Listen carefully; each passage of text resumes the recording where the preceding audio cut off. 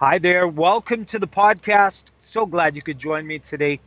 On my way up to Kelowna with a load of steel, I've been doing a lot of one day back and forths from Seattle to various points in British Columbia.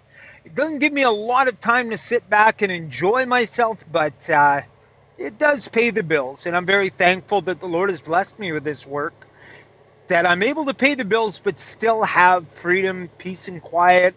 I don't have anyone looking over my shoulder to check on me, see how I'm doing. I'm a very good independent worker. I really give it a good solid effort, work every day as unto the Lord. And I've never had an employer frustrated with my productivity.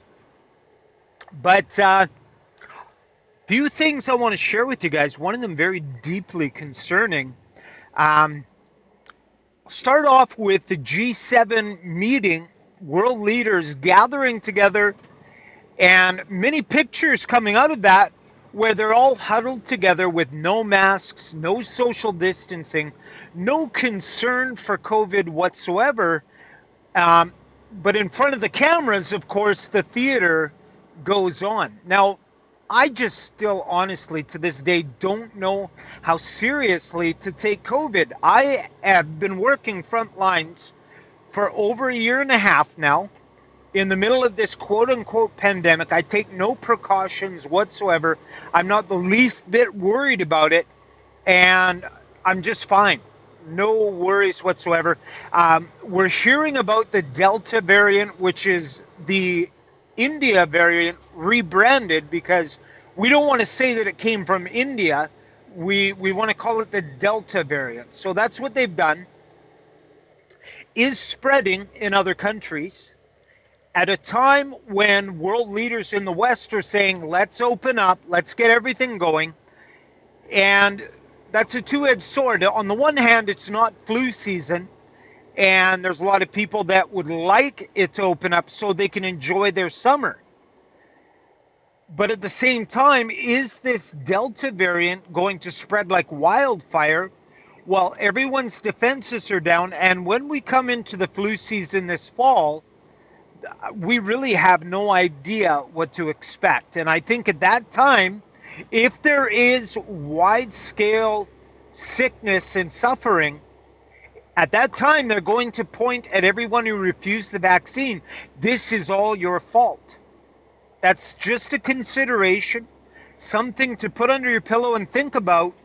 Um, is there going to be some sort of blame cast on us, even though we already know the vaccine efficacy, as published in the Lancet, is very, very low, less than 1%?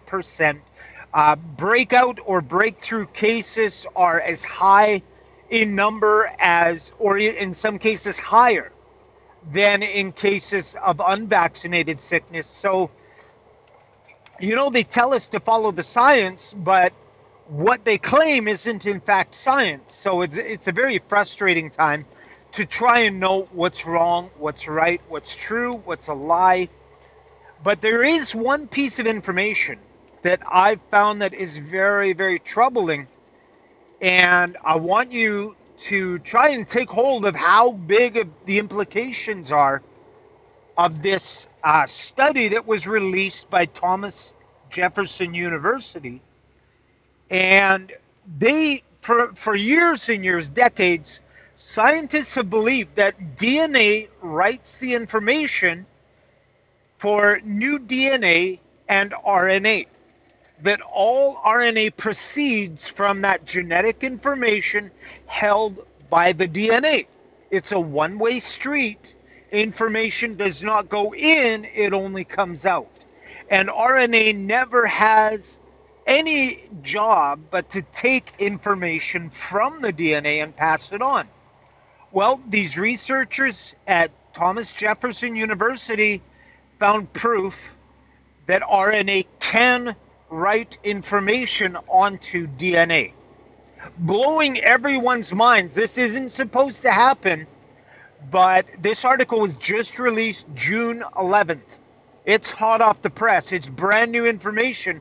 The COVID vaccine was built with the understanding that RNA does not write information onto your DNA. It's a one-way street.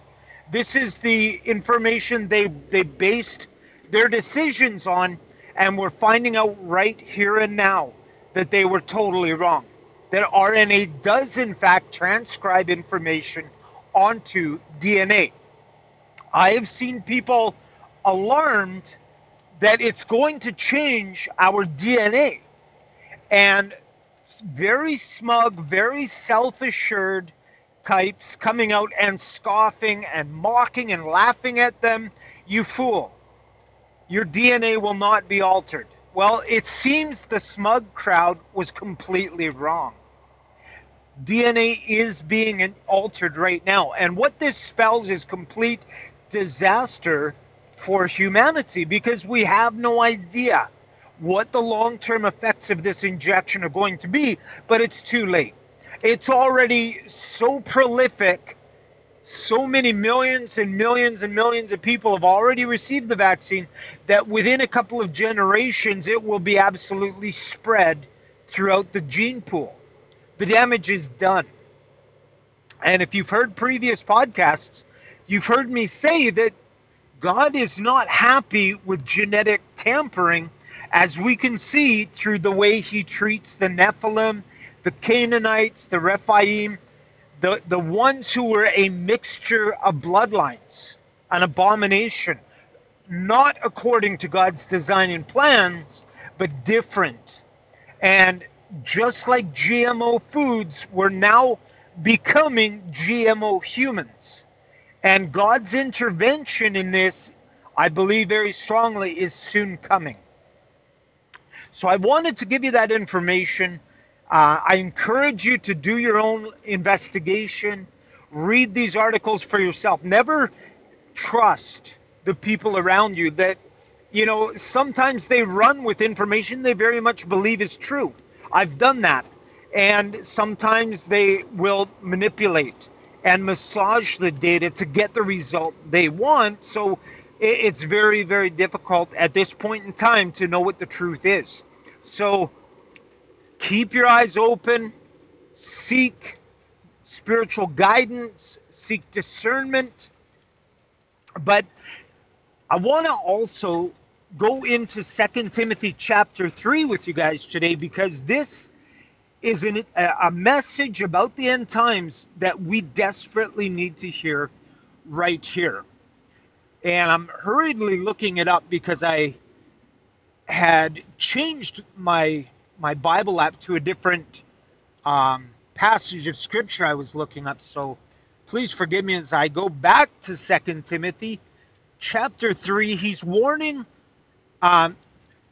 his son, Timothy. Paul is warning his spiritual son, meaning he led Timothy to Christ, and he is Timothy's spiritual father, and he's writing this letter to Timothy. In verse 1, he says, "But realize this, that in the last days, difficult times will come." And this is something we need to really perk up our ears and listen to closely. The Apostle Paul knew some stuff. And he's saying in the last days, difficult times, in other translations, it says perilous times will come. You and I are living in the last days right now. We are in the perilous times. We're in the difficult times. And Paul goes on to explain what makes them perilous.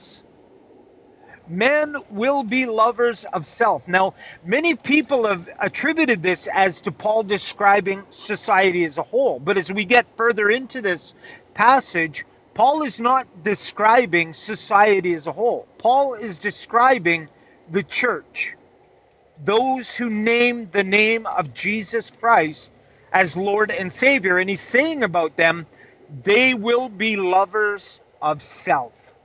This is spread far and wide throughout Christianity today. We have become lovers of self. We have to accept that this is very widely spread in our culture to the point where narcissism is really the normal way to behave in our society. Lovers of self. Lovers of money, boastful, arrogant, disobedient to parents, ungrateful, unholy, unloving. Now, if you spend any time at all on a Christian forum where many different Christians from many different backgrounds come together, you'll see these fruits for yourself. You'll see them clearly.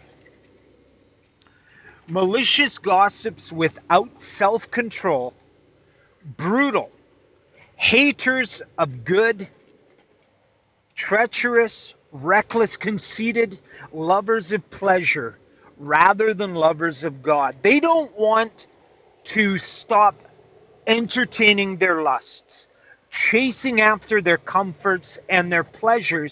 You see, God knows our heart. He knows when our heart is towards Him, He knows when our heart is towards the world, and He knows when our heart is divided or lukewarm.